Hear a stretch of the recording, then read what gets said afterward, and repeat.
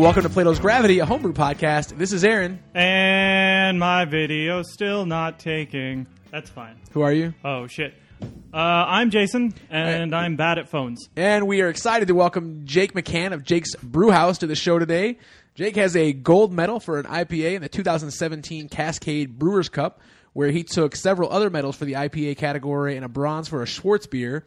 And he is currently in the process of building a new home that will feature a one-barrel brewhouse in a 14 by 34-foot space. Jake, we're excited to have you on the show today to talk about that. Right on. Thanks for having me, guys. Yeah, no problem. And we start every show by sharing a beer.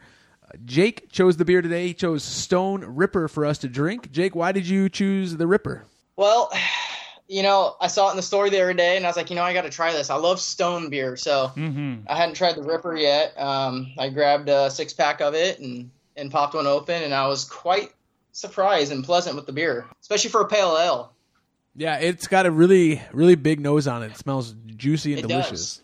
The nose is huge. Like, I don't know. The flavor for me is kind of, it's more subtle, I guess, than I was expecting. Yeah, definitely. It's got a good nose to it, and that's kind of telling me that, as far as their hop schedule goes, they're doing a lot of late hops in this pale. I felt like it smells like an IPA and tastes like a pale ale. It's really clean. It's a for me, it's a drinker. Like I could sit down and probably go through that 6-pack. Oh yeah, definitely. Yeah, I mean, I enjoy it a lot. And this is the second 6-pack I've bought in the last couple of weeks. So it's got good. It's got good, balance between the malty body, and you can still get some of that sweetness there, and it finishes off well with the hops. And it's just kind of like you said, easy drinking beer. You can kind of plow through a 6-pack and not realize it, and not get fatigued.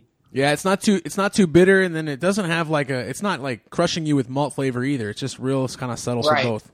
And like I was telling Aaron earlier, like a Stone's one of those beers where you kind of see it around everywhere, so it's not always my go-to. I'm not going to pick it up, not because it's not great. I'm not going to pick it up because there's so many things that I might not get to see again. Right.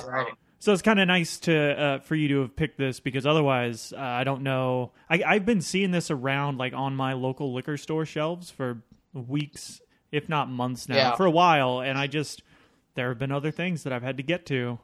So. Oh yeah, for sure. Yeah, and I wanted to make something or pick something that was readily available for you guys there, and I had to wasn't quite sure exactly the distribution end of your guys' side over there, so I knew it was a solid beer to pick because of being Stone, and it's great, so I just I rolled with it. Have you paid any attention to the Stone lawsuit going back and forth between them and Miller Coors? I try not to pay attention to it, but yeah, I've heard some stuff here and there on some different shows. So yeah, I read an article or two about it, and I don't know what your thoughts are about it, but I think when I read I basically was like, well, I think Stone should probably defend their trademark. It seems like it is a little shady what Keystone is doing. As a moderately illiterate, silly human being, might I ask what exactly this lawsuit is about? Miller Coors started they put Keystone on their beers, but they put Key really small and Stone really big. Oh, like Keystone, like the shitty... Yes. The cube beer. Yeah, the shit beer. Right. Okay. They're playing off the Stone name, and I think they're trying to market that a little bit, and I think that's why they're upset about it. Yeah, but and rightfully so. Those poor sons of bitches that buy Keystone thinking it's a Stone beer. Well, and the internet was like, no one is buying Keystone Light thinking that it's a Stone beer. But and I was kind of like in the middle when I first read this stuff. I'm like, you have to protect your trademark. That's a legal thing. If someone's infringing on it and you don't protect it, then it weakens it. So I'm completely behind them in that regard. But they did kind of that like YouTube video where they're like emotionally pulling to how they're taking down the quality of the beer and they're ruining that name. And I didn't go for that as much. But then I basically hopped on the Stone train when I saw the Miller Coors response, because Miller Coors is countersuing them and suggesting that they actually used Stone before Stone Brewing came about and that they're the ones infringing on the trademark. So, it's like, oh, okay, big beer, back up. I mean, there is a part of me that kind of just wants Stone to win out because fuck, I want to see the little dude win. Although, Stone's not small. Little. Stone is a craft brewery. Like they make serious quantities of beer, but not on big beer scale. Sure. No, definitely not. So you've been brewing for quite a while now. We're going to jump into talking about the upcoming 1-barrel system and then a little bit about the half-barrel system you were brewing on before. But you've been brewing for a while. You have Jake's Brew House. You share a lot of stuff on your Instagram and Facebook pages. How long were you brewing before it went from, the hobby and the other people that brew with me or whatever to this is Jake's Brew House and this is something bigger? It probably took a year or so. Okay. When I first started brewing, I always wanted to brew, and I was into beer long before I started brewing. It was just kind of one of those things where, to tell you the truth, I had a friend that was brewing at the time, and he knew how much I enjoyed beer, and me and my wife go to breweries all the time. He's like, man, if you like, he knew I loved to cook, and that's one of the things I've always loved to do is cook food. So it just kind of fell natural to me. Once I did that first batch, I was completely 100% addicted to brewing beer. And it wasn't so much, I can brew free beer and drink it and get drunk. It was about the creativity that you can do with it. And that's kind of right up my alley with that type of a thing, especially with cooking food and doing beer. So I'd say I brewed about a year before I was like, you know what? I love doing this. I'm just going to promote myself as a home brewer. And that's all I was doing, just to kind of get other people following the page and liking home brewing and trying to get some friends involved in it too. So yeah, right. That's kind of how it started, with just for people to follow the journey, I guess. That do you still ever brew with that guy that you brewed with the first time? Yeah, I do. Okay.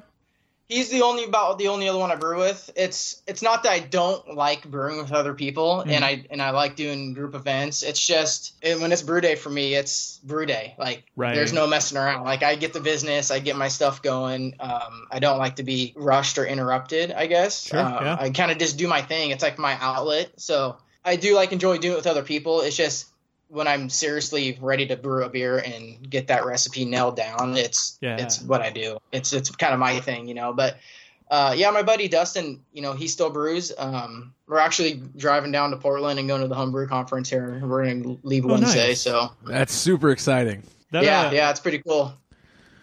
You should actually shout out to Brian Haslip. I feel like we have to. Yeah, absolutely. Our third episode is Brian Haslip, who's giving a talk on smoked hops there at HomebrewCon. Oh, nice. Right on. He's a really cool guy. I would recommend checking it out. It's a really interesting thing that he's doing. But what I was kind of wondering is, should we come up with a word for that guy? Or it doesn't have to be a guy. Come on. That person who... got you into brewing? Yeah, got you into brewing because I have that guy, and that guy lives on the East Coast now, so I don't see him anymore. Yeah. And he's a coworker of mine. Okay. It's funny. I actually have never brewed with him. Okay. The guy that got me into it was a coworker of mine, and he's like, he's the one that brewed, and he's like, you got to try it. He goes, you got to just go by. I'll tell you how to get the stuff. I started out, extract, of course. Sure. So I never actually brewed with him. He just kind of gave me the final kick in the butt to go buy the stuff to do it, My buddy Dustin, though, he came shortly after I was brewing, and we still brew together. So okay. He's my closest brewer friend. Like your beer-roo or your beer sensei, or there's got to be a good word for your this. brew ambassador. I don't know. Where I learned. I tell you what, dude. It was myself. Mm-hmm. It was trial and error, and it was a lot of the Brewing Network. Okay. Nice. And that's what it was. And I learned a lot just listening for hours and hours and hours at work just to get my head, my feet wet. And yeah, that's where I learned a lot of the basic stuff to what to look for, and that's where it kind of started. Do you have any favorite shows from the Brewing Network? I'm a huge Jamil fan, obviously. Sure. So I like the Jamil Show or Brew Strong, any of those, the ones he does with John Palmer. Those are great shows. The Session's good. I like the guys at the Session. They're, I can only listen to that show every once in a while. It's just, it's a long show. So sure. But I like the shorter versions that Jamil does and John Palmer. And one of my favorite guys on there is Tasty. And I'm sure you guys have heard Tasty McDole. Mm-hmm. I've met him a couple times. And actually, in fact, Tasty, I was down and that's his little sticker there on my phone. Nice. Well, Aaron, what was it you were saying? Something about a beer heretic? Oh yeah. Well, you brought up Jamil Zanichev, and I noticed that you were drinking some of his beer recently. It's funny because I bought a suitcase and I packed home a ton of Heretic beer, a ton of just beers I couldn't get up here that was distributed, and I had one suitcase just loaded with beer, and it surprisingly made it home without breaking anything. Nice. Yeah, nice. I saw you had some Pliny the Elder there as well. Yep. So your most recent system, which you haven't been able to brew on in a little while, is a half barrel system. How long have you had that system, or how long have you brewed with that system? I've been on that system for about, I'd say, 3 years or so. Okay, nice. I started brewing extract, and then I went, after about a couple months of that, I jumped right into brewing the bag. Sure, That's where we're at right now. Yep, and I did brew in the bag for probably another 5-6 months, and then I jumped to a 3-tier system, and I built a 3-tier system. You can see the photos, those photos of all the different systems I've used on there. Yeah, absolutely. And I brewed on that one for about a year, and I loved it, and then being an electrician, I couldn't stop there, so I designed that brew panel and built the 50 amp brew panel.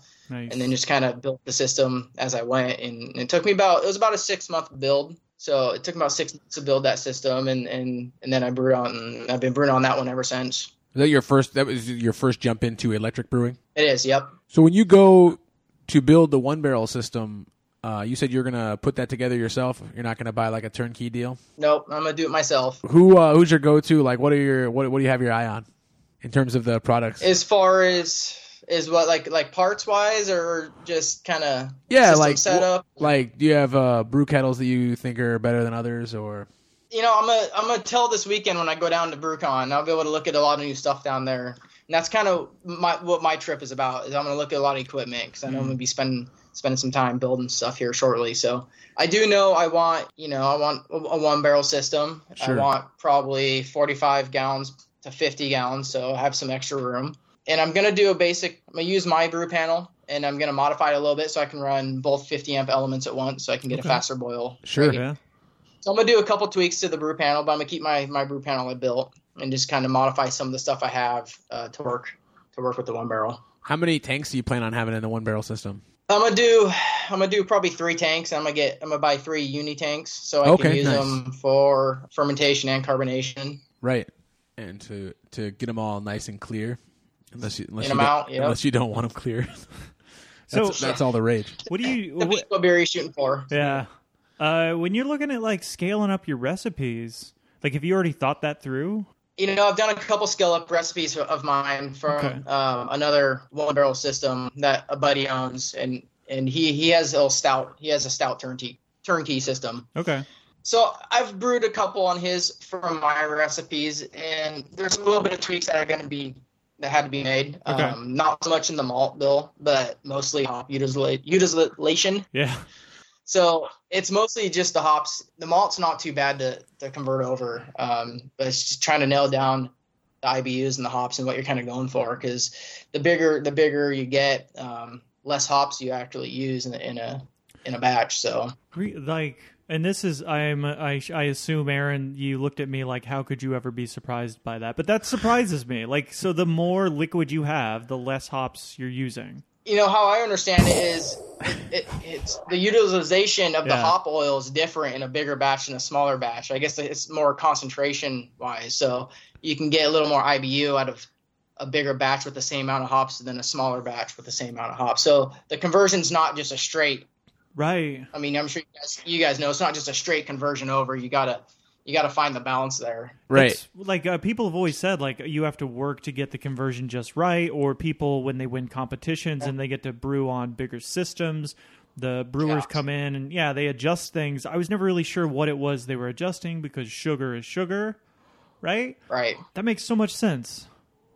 I had no idea. I mean, I guess we'll find out once I get the 1-barrel and actually start getting my recipes back out and blowing the dust off them and getting it nailed down. But I don't expect it to be too difficult at all. There's a lot of software out there that can help you do it too. Okay.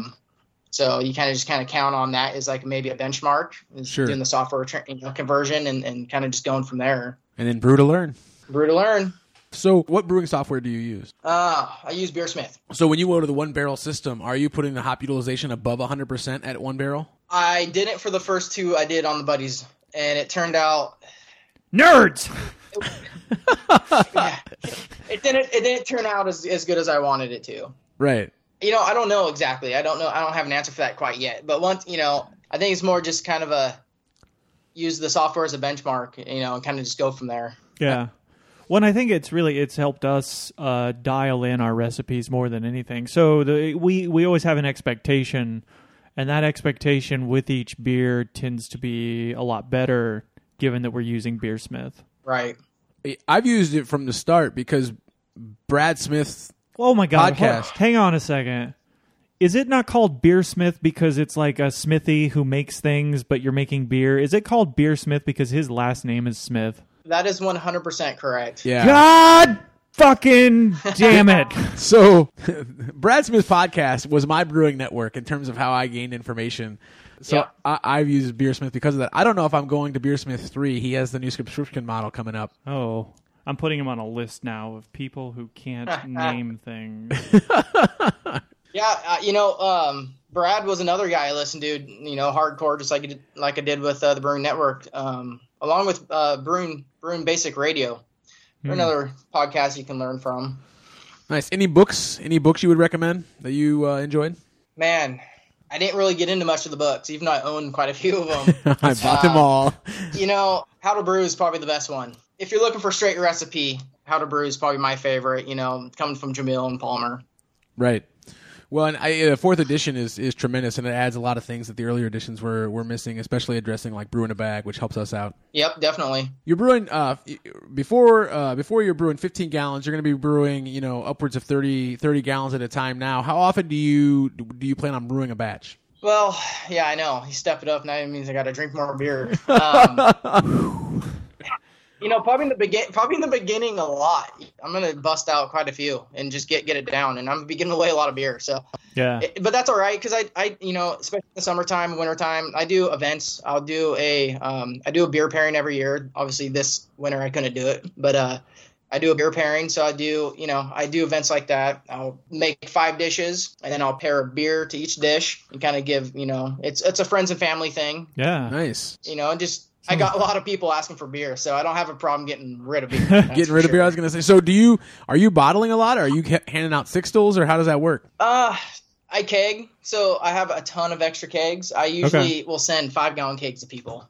Nice. And if someone wants to fill up a growler, they just stop by and just fill up a growler. It's easy as that. I don't typically bottle my beer unless it's for competition, and then I'll bottle out of the keg, and that's typically what I do for competitions, but I won't just bottle up, like 24 beers just to have them. I keg everything.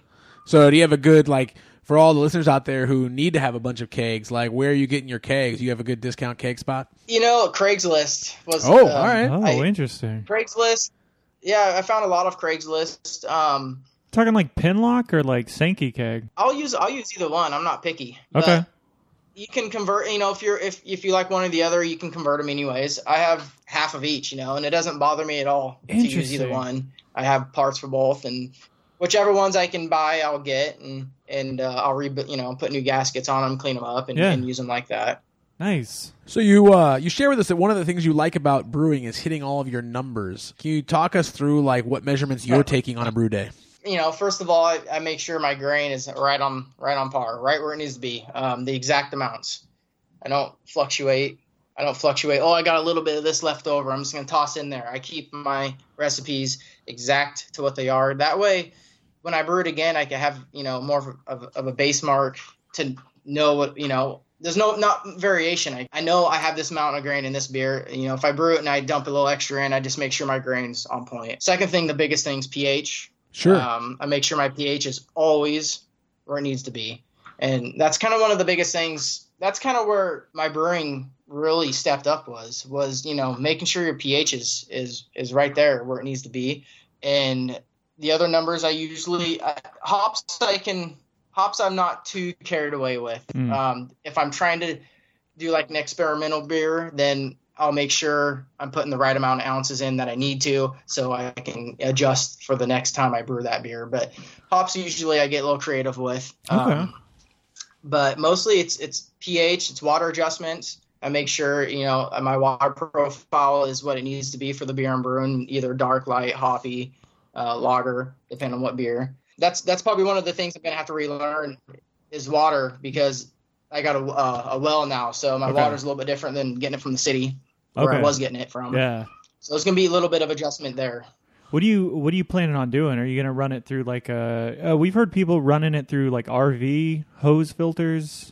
What's your plan? So when I built my house, when building the house, I built a pump house, and so basically inside the pump house, I have 5 whole house filters. They're 24 inches long, 5 inches wide. Okay. The first one's a sediment filter. My water already is really soft. Okay. That's nice. On well water.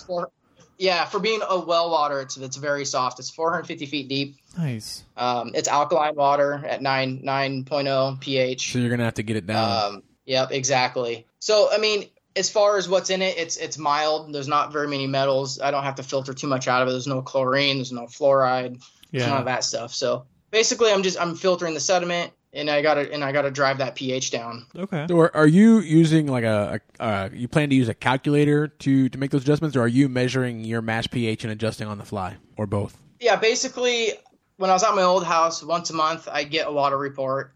I'd send it into Ward Labs, and they'd send me back. And after doing it about 6 months, the city water fluctuated like almost nothing every time. So I quit doing it. It was pretty much the same.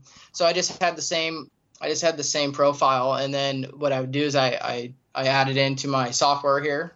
I'll tell you what software I use. It's really nice. There's just water software? Yeah, there is. There is, my friend. God. I was thinking, while you're looking that up, I was thinking about this weird story. Well, not a weird story, but when you were talking about the recipes that you were making, so I had this girlfriend way back in like college, and her dad had a country club membership, and every once in a while when we were up visiting, he's like, hey, let's go to the country club. And I'm like, I'm not really a country club guy. I'm more of a like piss on a tree and burn things kind of guy, right? But yeah. I remember there was this guy, he was the dude that ran the locker room. And her dad, we were in the locker room, he's like, we're going to go hit golf balls and stuff. And I'm like, yay. But her dad was talking to him about how he had just done a big barbecue thing, right, at the country club. And he was like, man, everything you made was so good. How did you do it? And the old guy said something to the effect of like, well, you know, the thing is, what I don't cook is amazing food. I cook consistency. Right. And that's consistency is key. Yeah.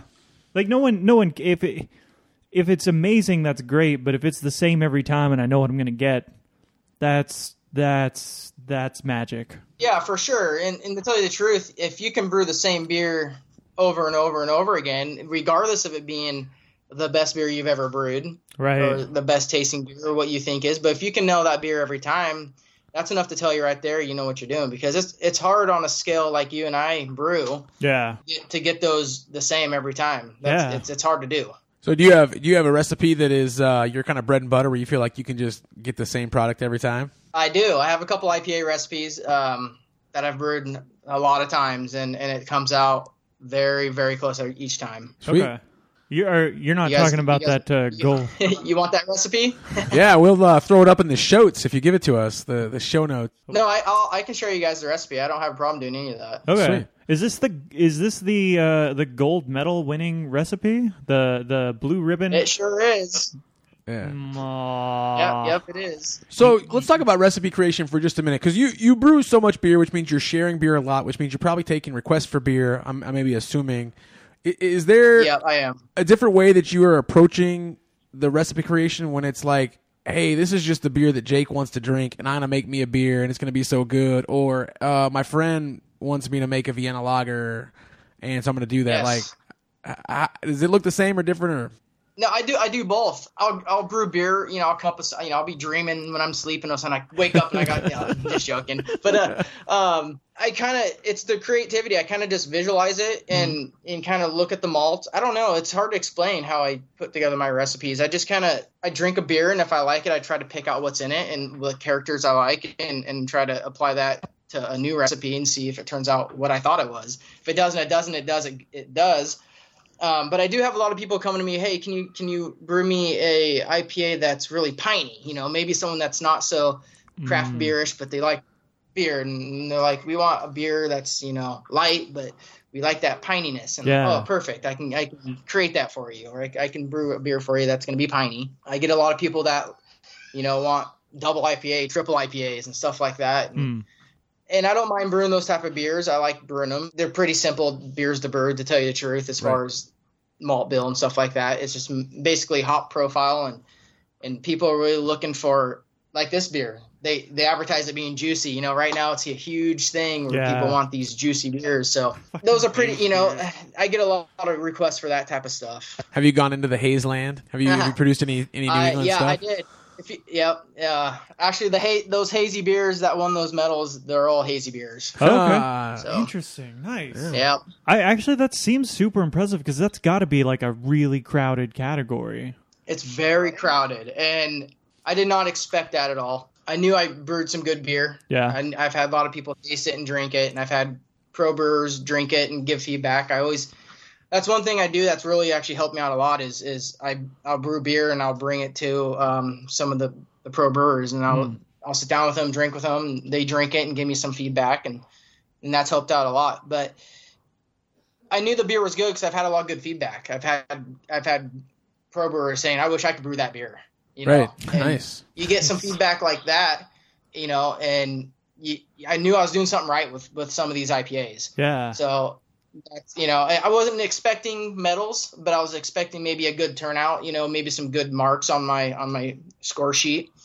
But yeah, it just happened to work out that way, in that category. Yeah, I know a lot of home brewers will reach out to other home brewers for that kind of feedback. So that's really interesting that you have good relationships with pro brewers, and that might be even like a next level. Right.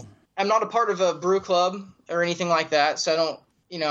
I've gone to a couple of them locally here, not trying to beat the wagon that I don't like going to those things, but it just seemed like every time I was going to a brew club meeting or trying to see what was up, it just seemed like everyone there just kind of wanted, to drink and just get drunk and have a good time, which is cool. Right. But that's fine. There, I want to know how my beer tastes. I want some feedback, whether it's good or bad. I don't want, and I wasn't quite getting that through the clubs. So I kind of had to go down a different alley with giving it to some breweries around my local area and trying to get some feedback that way. Yeah. How'd you set that up? How'd you end up meeting up with all these pro brewers? I just spent a lot of time in breweries, I guess. I did. Hey, are you the guy that's always here? I'm really good friends with the head brewer at Skookum Brewery. They're here locally. He's a good friend of mine. I've brewed with him on his system. They have a 15-barrel system, so I kind of just got around like that. And after getting my name out there, a lot of local people started following my page, and they kind of, even pro brewers, they follow my page, and kind of because we're in the same area. And I kind of just got going that way, and then started meeting people and just kind of just connecting with people. And that's basically it, really, And I'd ask them, hey, do you mind if I bring down some beer for you guys to try out and give me some feedback? I appreciate some feedback, whether it's good or bad. And if it's bad, I want the feedback. Don't hold it back from me, Right. So that's just how that started. We pretty lucky. I went actually to my first homebrew club meeting yesterday, and it's only Monday. Oh God. Yeah, it's only Monday. For listeners at home, I didn't really know what to expect because we've been to a couple Friday night clubs at the homebrew club, and it's pretty laid back and relaxed. And we sat down at a table. We took notes. I think they were focused on preparing for the Brewers Cup. So it was very focused on if this beer's in the keg and it's got some off flavors in it, can I fix it before I bottle it and send it to the show or whatever? So it was very, very good feedback. But I think getting it from a pro brewer is probably the next level. Plus, they might then let you try their beers and give them feedback, huh? It goes both ways. The two guys I really count on for feedback. They know I can taste beer and drink beer, and I've told them, hey, I've had some beer from them, and I'm like, hey, look, there was something going on here, and they'll be like, they'll taste it, they'll try. They don't take offense to it at all. They're like, oh, you know what? I think you got something right here. I think you're onto something. There's been a couple occasions, where that's happened, but I'm not, a professional cicerone by all means. I just, I don't know. I like to think I have a good palate, and I like to taste beer and kind of can pick out flavors, in a good beer and a bad beer. Was there any type of activity that you did, or just going to breweries that kind of helped you develop your palate and your beer language? Not really. What we did was, me and my buddy Dustin, like I was telling you about, the guy I still brew with every once in a while. he bought you can buy one of those kits where you can taste the off flavors. So you buy Coors Light, you buy some type of light beer, and you can contaminate your beer with these different, acetaldehyde and all this other that stuff. Sounds and like you can kind of get awful. an idea. I'm not saying it's perfect, right? But you get an idea of what type of flavors you're looking for, and we did that early on. So after kind of doing that, it gave me kind of an idea of what flavors we're kind of looking for there. And I've brewed some bad beers early on. I've had brewers taste it and Hollis be like, "Hey, this is full of green apple." Right. You know? So I'd taste it and be like, "Oh, that's what it tastes like. That's what I'm looking for." Yeah. So that, the feedback helped me that way too. Try to, to get the off flavors. Yeah, in fact, the beer we took yesterday had acetaldehyde in it and had the green apple flavor, but it was really hoppy beer. It was a double IPA. Yeah. And I knew that it tasted too sweet. I knew that it didn't finish, so there was probably something wrong with the yeast. Like, it finished up at like 102.5, and I was really looking for like 101.6. Yeah. There were two other beers there, luckily, that were like Kolsch's or cream ales that had acetaldehyde in them too, so we got to taste that first. And then as soon as he said it, I was like, "Oh yeah, that's exactly what that is. It's not just sweetness; it's green apple sweetness." Mm-hmm. Yeah, exactly. And you kind of like, once you know what that flavor is, you start picking it up in different types of beers, and that's kind of just how I learned, flavor wise, is kind of just doing that exact thing you just said. Like, I kind of like the idea of doing one of these kits, but it's also like, you don't actually have to burn yourself, but you could also just transplant burnt skin on your arm to feel what it feels like. Like, you're Right. not really punishing yourself because you're not making a bad beer, but you also are drinking bad beer. I think, Aaron, you want to do that sometime? Yeah, sure. Put burnt skin on my... I wouldn't say that I'd do it again. Okay. I think now that Jason has recommended me getting a burnt skin graft, I think it's really time for my favorite moment of the show, which is the Jason's off the wall question. It's his favorite thing. Fun times were had by all. Okay, so, you are a unicorn in a forest made out of gumdrops, right? And your name is Daniel, the unicorn. And you're flying because you're a flying unicorn, but not a winged unicorn because that's a Pegasus. That's an entirely different thing. But you are flying, right? And you look down below you, and there is a princess being kidnapped by a dragon, and she screams for help, but you fly on because you ain't got no time for that. You're on your way to the magic land of the cream, the magic land of the cream, and you are so excited about the cream that you horse dump. What does it land on? Oh man, I horse dump, and I'd hate to say this, but it's probably landing on the princess that's getting taken by the dragon. That is the correct answer. I mean, why didn't you hit the dragon? Like, no, because fuck that princess. Fucking woman exactly. just getting stolen by goddamn dragons. It's fucking 2018. Defend yourself. You think Beyonce's getting stolen by a goddamn dragon? Well, hey, she's probably down there eating gumdrops, and one thing led to another, and it happened. I assumed that that question ended in a horse dump because I pulled that one. straight out of your ass. Straight out of my ass.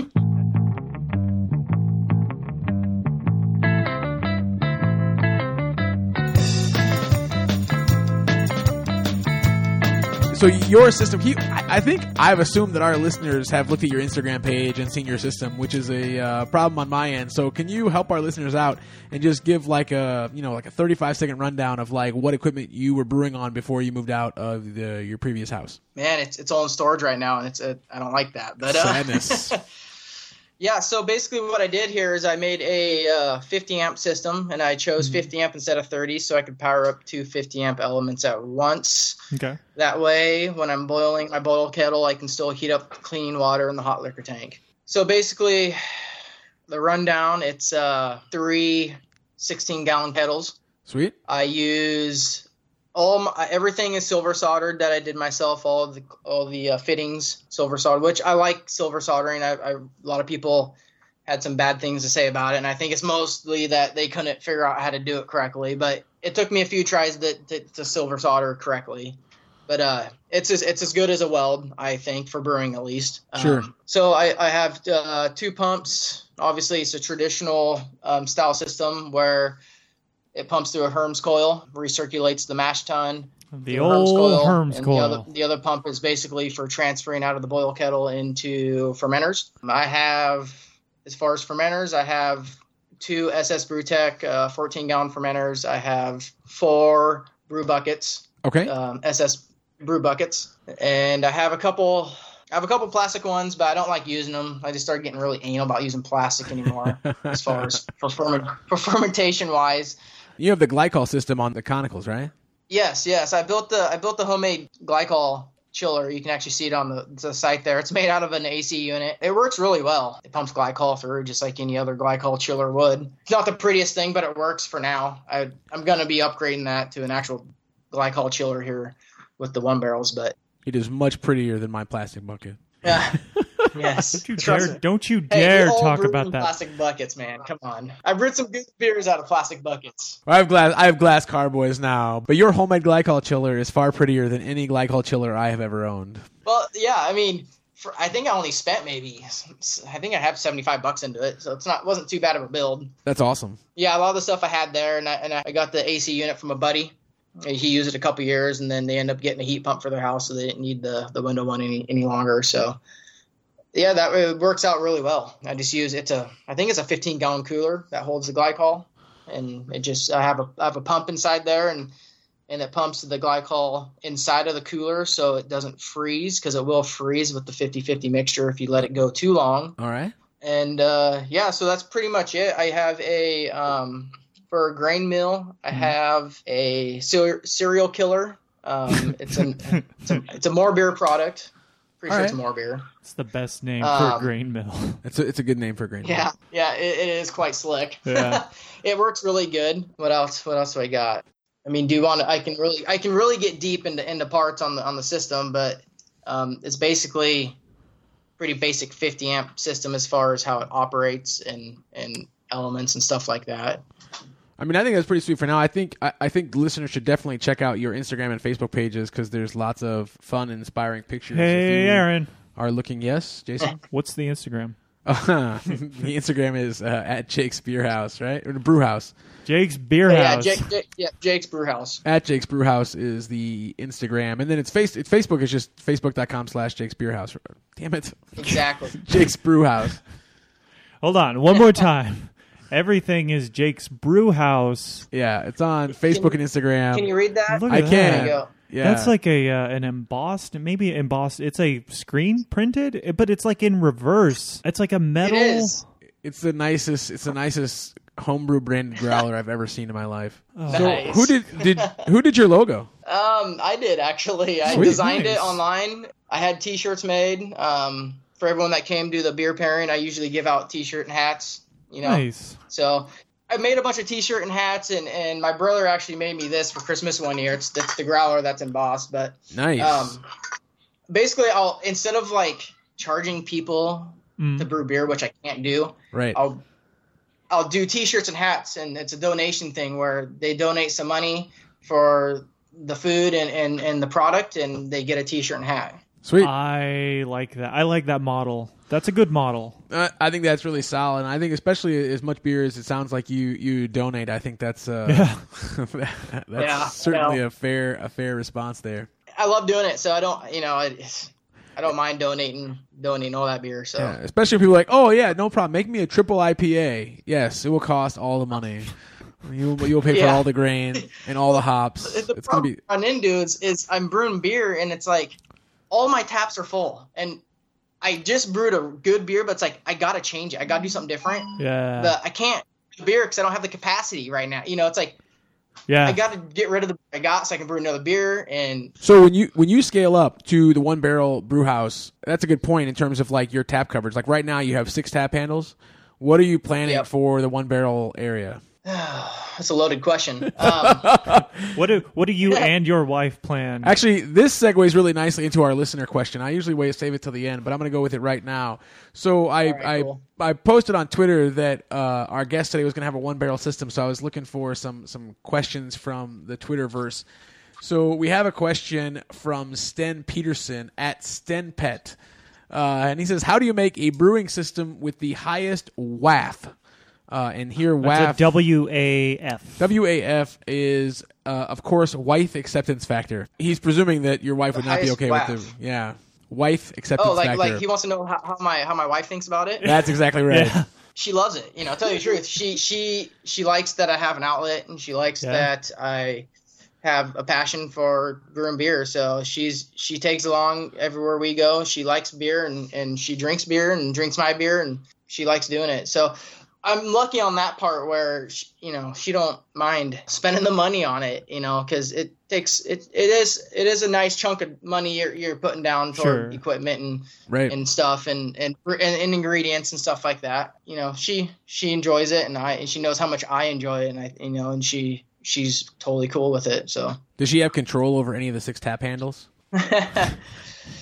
I'll get requests from her from time to time, and I brew whatever she wants me to brew. There you go. That's slightly different than Aaron getting requests from time to time and then brewing something that is, while delightful, not exactly. I have a really hard time brewing beer that I don't want to drink. My wife wanted a wheat beer, so I was like, well, let me make a Dunkelweiss because I think I could probably stomach that. And then it was... Yes. And then she hated it, so it was just for me. Sorry, Kelly. I enjoyed it. It was a good time. Hey, Kelly, come to Washington. I'll brew you a wheat beer. Come on. We might have to do that. I wanted to point out that one of the people on the internet, one of our former guests, responded to the Twitter question, and he said that he controls the wife acceptance factor by drinking a bunch of beer and not caring about it. I don't think that. I don't think that's a good plan. I'm assuming this was either Danny or Tim. It was Tim McEwen, I believe, was the at Bedford Tim on Twitter. Hi guys. Also, eat shit, guys. But I miss you and I love you. But also, go fuck yourselves. Why, Jason? If you can't execute Plan A, you got to go to Plan B, and I guess that's Plan B. That's Plan B. So you said it was a loaded question with the tap handles. I think that's. I mean, you have a 14 by 32 space. How much of that are you planning on doing? Like a cooler room, like a cool bot with some taps through the wall, or? Yep. Yeah, exactly. So what I mean, loaded question is I don't quite know exactly what I'm going to build yet, but I do know what I'm going to build. I'm going to build a cooler room. Okay, sweet. And it's going to be a walk-in, so I can go in and out. I can put kegs in there, and I can store ingredients and stuff like that. Yeah. So, I mean, the idea is probably to build a cooler room, and I kind of have an area for it where I kind of want it, and it's going to be attached to where the bar is going to be. And it'll probably, I know I have 6 now, so you can probably double or quadruple the amount of taps I'm going to have. So I'll probably have somewhere between 12 and 20 taps just to have them there in case I run into the issues that I run into, which is brew beer. I can't get rid of it, or I can't drink it myself, and I want to brew the next day type of thing. So that's kind of the idea for the beer. I would love to serve. I would love to have enough money to buy enough unit tanks to serve out of the unit tanks. Right. Instead of actually kegging. I'd love to do that, but it's pretty unrealistic at this point to buy, 10, 15 unit tanks at almost $1,000 a piece. I was going to say those things. I was looking on the internet the other day at a turnkey Al Gore's internet, a turnkey 1-barrel system for the SS Brewtech. I guess is releasing one in July. Come on, Jason. Sorry. But it's 15. It's 15 grand for that bad boy. So hopefully you'll be able to come in under that because you're going to make your own. Yeah. That's a nice system. I'd be lying if I said if I didn't have an extra 15 grand just to throw down, I probably would buy one. You and me both. I like their product. I've used their product for a long time, and it's a nice kind of setup that they have there. That's a nice 1-barrel setup. It's contained in its own little skid, and it's a nice little system. So I probably won't be spending quite 15 on mine. For sure. Because if I was spending 15 on mine, I'd probably just buy theirs. Yeah. Right. They have like fancy engineers, whole company behind it, everything like that. Yeah. They're supposedly coming out with some new electric brewing stuff here. So at the Home Brewers Conference, they're going to have a whole new line of homebrew electric brewing stuff, not just pilot one barrel electric brewing, but they're going to have a whole new line of home brewing. So I'm kind of curious to see, kind of what they come out with. And maybe I'll end up with some of their product in that way. Now, you have that space. It's 14 by 34. You're going to do a cooler room, maybe 12 to 20 taps. Yep. Is that the capacity you think of that space, or would you at some point in the future think of, like, if you could get a license, I don't know what the laws are, if you could, like, get a license for your property since you have all that land, could you do a 2 or 3 barrel system out of there? I know I can do it in the state of Washington. I can brew out of my house. Right. That's not the problem. The problem is a tap room at your house. Right. You can brew beer and you can distribute beer, and you can have people come and fill up growlers, but you can't have a standing tap room. Okay. I guess if it came to that point where I needed a tap room or I needed something larger, I think I'd be diving in 100%, and probably at that point you'd be probably renting out a space and doing an actual brew build out. Yeah. Yeah, that's awesome. It'd be amazing. You would be one of the luckiest brewers in the world because you'd have your public space, and then you wouldn't have to go to work to do your pilot brews. No, yeah, it would be nice. No, I'm trying not to. I love, it's a dream. It'd be cool, but I'm trying to just take it, day by day and enjoy being a home brewer, because that's kind of what it boils down to, and that's how I've gotten where I've gotten, is being a home brewer, and I haven't gotten no schooling, and I haven't gone to any of the schools like a lot of the home brewers or pro brewers have, but I have my own little way of learning and doing it. So far it's been working out pretty well. Yeah. What's the first beer? Oh yeah, the first beer is probably going to be the gold winning IPA, just because I've nailed it down, and I'm going to be using the half barrel system still once again, until I get the 1 barrel built. So I'll probably brew some IPAs and I'll probably do the gold winner first, just because it deserves it, being a gold. I'm one of those I like to brew anything, man. So I like all different categories, and I like trying different. So it's just kind of up in the air of what I'm going to start brewing. It depends on the time of year. If I need to brew for the beer pairing, I usually do a certain styles of beers. I do German beers one year, then I did not this last winter, but the winter before, I did American style beer, and so I kind of just switch it up depending on what's going, what time of year and what's going on. But so I think one of my least favorite questions that people ask home brewers or brewers of any kind is like, well, what's your go-to beer? Because I feel like there's just like, what am I doing? And then I'll tell you what I want to drink. What do you drink when you brew? I don't drink when I brew. Ah, there it is. What do you drink when you're done brewing? Anymore I like IPA. I've always loved IPAs. Yeah. I'll go to an IPA or a pale. Sure. Schwartz beer is probably my favorite beer, to tell you the truth. Okay. Nice. So it's Schwartz beer is one of my favorite beers because I can sit there and drink it all night and not feel like poop the next day. And if you execute it right, you can drink pints and pints of it. And it's a great lager. Yeah. My go-to beer probably after a long hard brew day is probably more on the lighter scale of beer. So it'd be probably a pale or some type of lager, lower ABV style beer, not like a triple IPA, but if I'm out with if I'm out with friends and we're going to breweries, it's definitely, getting the flights of IPAs and trying all the IPAs that they have, just to see the different variations. That's an interesting thing where, like, I feel, I don't know, maybe 10 years ago, hops really took off. Maybe my timeline's off. I don't know. I'm old now. But like 10 years ago, hops were all over the place. Everyone's drinking like the 90-minute, the 120-minute, like all these crazy hop beers, right? And then it kind of fell off. And that's sad for me because like a nice pale ale is just beautiful. It is. It is. And, I feel you because like lately it's all about the haze craze, and I'm, and it's fine with me. There's a lot of people that don't like it. There's a lot of people that love it. Yeah.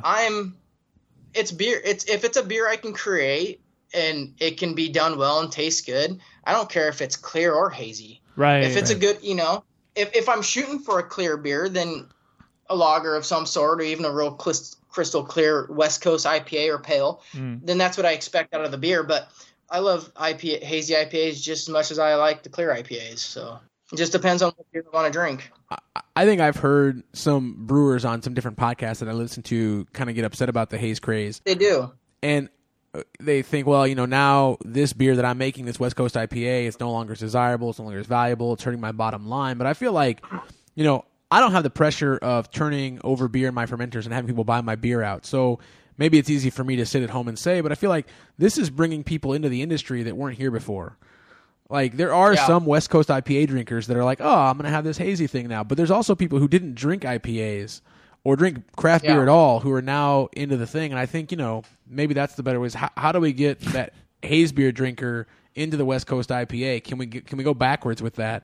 I think you can. I think you can, because the West Coast IPA is a totally different beast than a hazy New England style or East Coast IPA. So, it's a good segue into beer, because a New England style beer doesn't have the bitterness that most beginner palates can handle, to tell you the truth. They drink a West Coast IPA or something, and it's super bitter, and I don't think they can handle that. But I think they can handle the fruitiness you're getting out of the late hopping of all those juicy IPAs, and I think that's a good way to get your palate started with that flavor profile, and you could probably move in a better direction. Not better direction, but you could probably move into the direction of a Northwest IPA, because your palate's maybe a little more better. Yeah, I completely agree, and I think that's hopefully some of those brewers will take that direction with it. So as we start to wrap up, I think for me, I feel like during this interview, I just really want to talk to you more about your system, because I think it's amazing and fun, and we're brewing a bag. We're doing 2.5 gallon batches, so it's cool to see someone who's really has that investment into it and has kind of taken their home brewing to the next level. What would you say to someone who was just starting brewing and said, I'd like to be where you're at someday? What advice would you give them? Man, I'd say just keep going. You're going to brew bad beer. Everyone does. Right. And a lot of people will brew a couple batches and be like, oh, this is the worst stuff I've ever drank. Well, it is, but well, you know what I mean. Yeah, no. I know 100% what you mean. Beer you've ever drank, this does in fact smell like shit. Don't get discouraged. Don't get discouraged from the product. If you want to talk about how taking to the next step, like as far as doing a system like mine, I'd say if you're doing brew in the bag, that's a great way to get you going in the all grain direction. That's exactly the same steps I took, and it got me understanding malt. It got me understanding conversion. It got me understanding what is going on as far as extracting sugars in the way of all grain. Yeah, I mean, you could probably just go the only difference between you're gonna have is figuring out is how to operate the electric equipment. I mean, that's it. I mean, if you can figure out how to brew in the bag, you can figure out how to brew on an electric system. It might take you a little bit just to get used to everything, but I just say don't be discouraged. If it's something you want to do, go for it. There's a lot, if it's something you love to do, I definitely go for it. If it's something you don't, if it's something you're questionable about, this or that, you got to think about the money invested, because you do invest quite thousands of dollars in equipment and stuff like that. So, but if it's something you love to do, it shouldn't stop you from wanting to take the next step. Yeah. What other garbage hobbies are you going to spend you're going to spend your money on something. So if you love it, do it. It's something you can create, and that's the part I love about it. I like to cook food. I like to make dishes. I like to brew beer, and it fit right in my category. It fit me really well, and I think that's why I took to it so well. Is because the creativity part of it more or less than the actual beer drinking. Yeah. Right. Absolutely. I had a friend ask me the other day, he's like, well, will you save money by home brewing? Like, is it cheaper than buying craft beer? And I'm like, not really. No. No, not really. If you just count the ingredient costs, it might be comparable, but no. You have the to time especially, like if you value your time, which you should, come on. Well, and if you're asking yourself that question, I think ultimately if you're gonna try to brew beer because you want to save money on getting drunk, then it's probably not for you. Right. Absolutely. Although Godspeed, I want to see you try.